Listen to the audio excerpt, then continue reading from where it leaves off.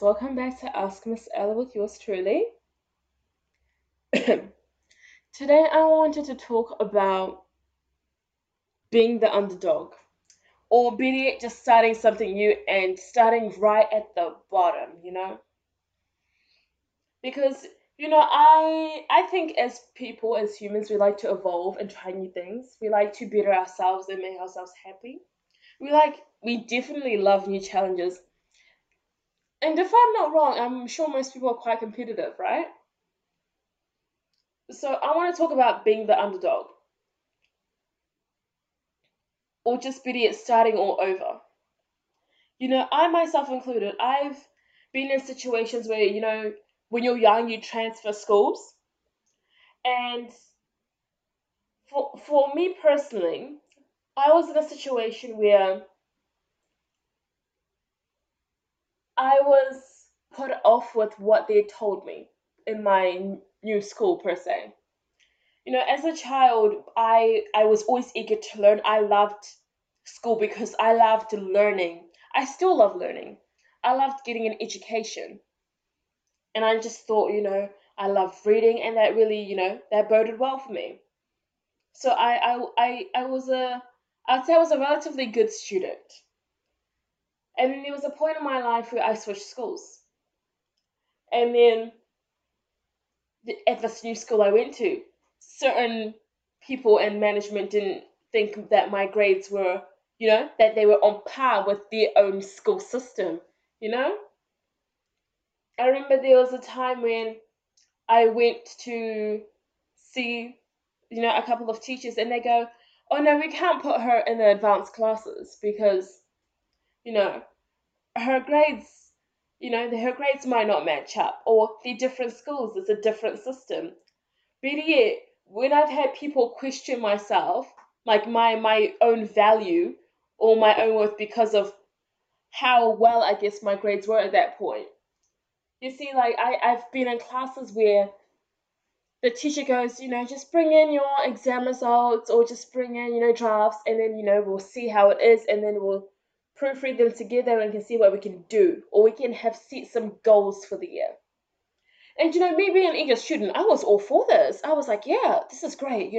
I know what I want to achieve, and I'll hopefully put in, the work and get what I want. And then you sit down with said teacher, and they go, "Are these your grades?" And you're like, "Yes, ma'am, these are my grades." They go, "Are you sure?" As a young child, I'm like, "Well, yeah, I've sat them down. I was in the exam with, probably 100 other students. We all sat the same papers. Yeah, I'm pretty sure I wrote them. As you can see, my name is on the top of the paper, and I'm pretty sure that's my handwriting." That's what's going through my mind at this point. I'm pretty sure, yeah, these are my results. And then she kind of, she's in shock or something. And then this is when I realized, I don't know whether she profiled me or something, but she almost expected me to do badly, almost as if saying that I was not good enough, you know? Like, she didn't really say anything after that. And I just thought to myself, wow. So you're telling me that you expected that my results were that poor? And you know what? I realized that everybody, at least at least everybody has this experience once in their lives, right? If you're, if you're a different race, mixture, gender, you might have it more than a couple of times in your life. I know from experience. But basically, I realized that whether it's a new job, it's a new school, it's a new club, it's a new sport, people are going to make a judgment based on you. Whether they've just looked at you, whether they know of you, whether they don't know of you, they are entitled to their opinion. And I would say 50% of the time, you either make a good opinion or a bad, impression of them. So you have a good opinion or a bad one. And I reckon, for the most part, they are most likely to put you in a category that undermines your ability, your skill, your strength in whatever aspect that you're in, whether it's a sport, you know, a situation, whether an academic one, a musical one, a social setting even. Like, I realize that most people, and not all, this is not a generalization. I'm just speaking from some experience, but certain people in certain positions of power or management, I should say, if they have a certain bias when they see certain people, and because of this bias, they automatically put you in an almost inferior position.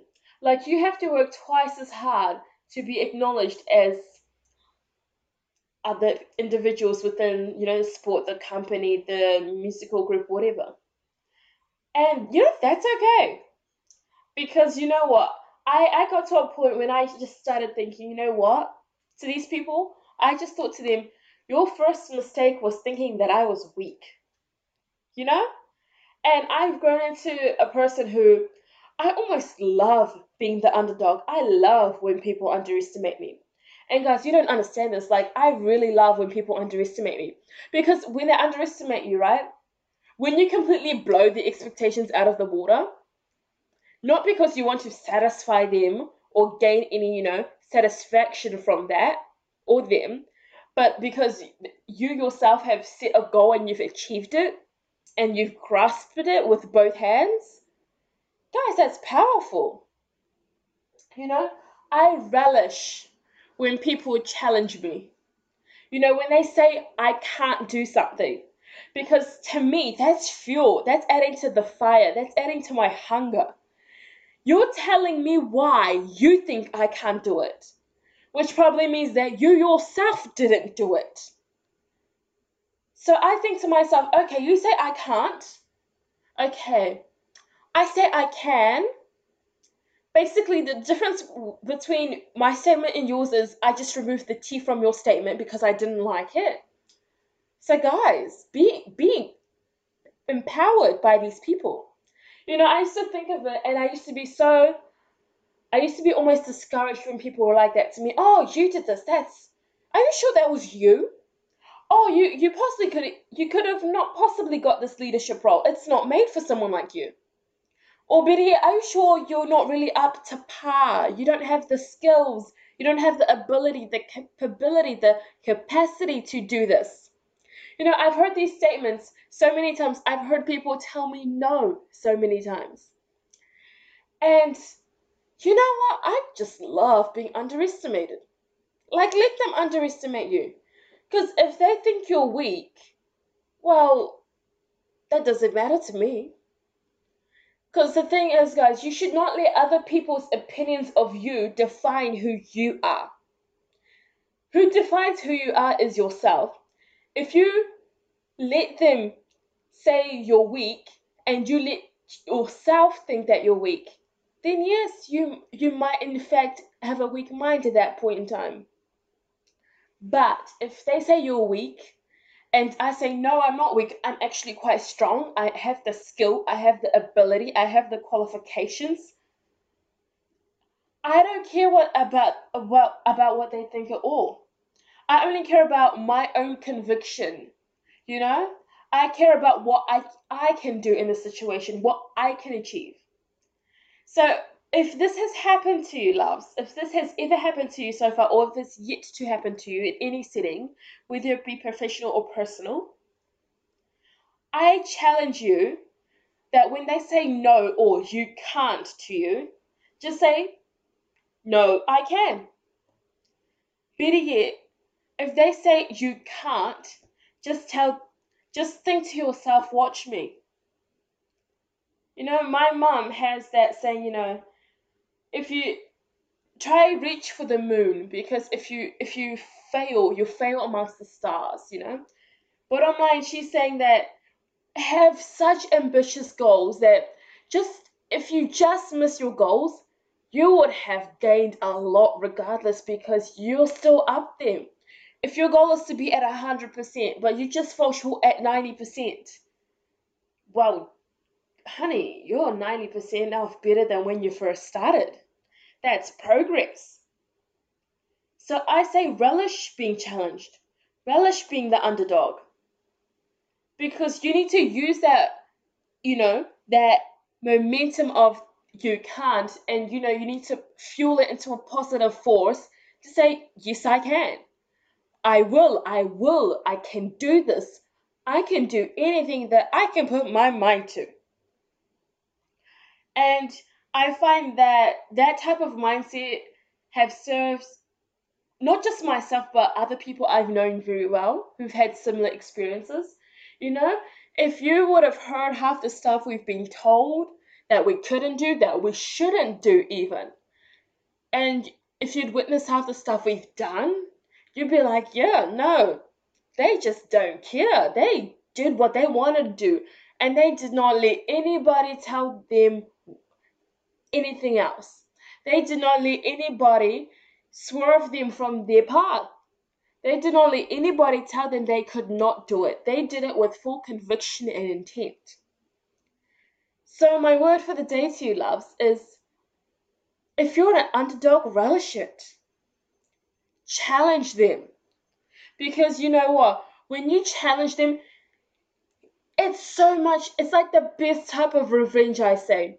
The satisfaction knowing that I achieved my goal when I had people say no to me, that is the best type of, feeling that I can get. It's addictive. You know? I almost start chasing these ambitious goals just to, just to have the satisfaction of, I did that. I will look back on it and I'm like, yeah, I did that. That was crazy, but I did it. I chased after that, that goal and I achieved it. And it was hella hard, but I did it. So, loves, I leave you with that note. Be the underdog.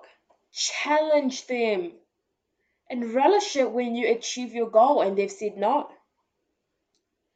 Because if they say no, that's one door that closes. And every time you say I can, you've just looked at another door that's yet to be opened. So relish being the underdog. Challenge them. Be motivated by them.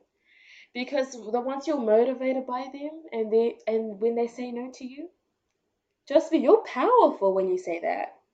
You become powerful when you have that mindset of, no, you can't tell me what to do. I will go out there and achieve it because I want to do it. That's what I want to achieve, what I want to gain, what I want to reach for. So do it, loves, do it.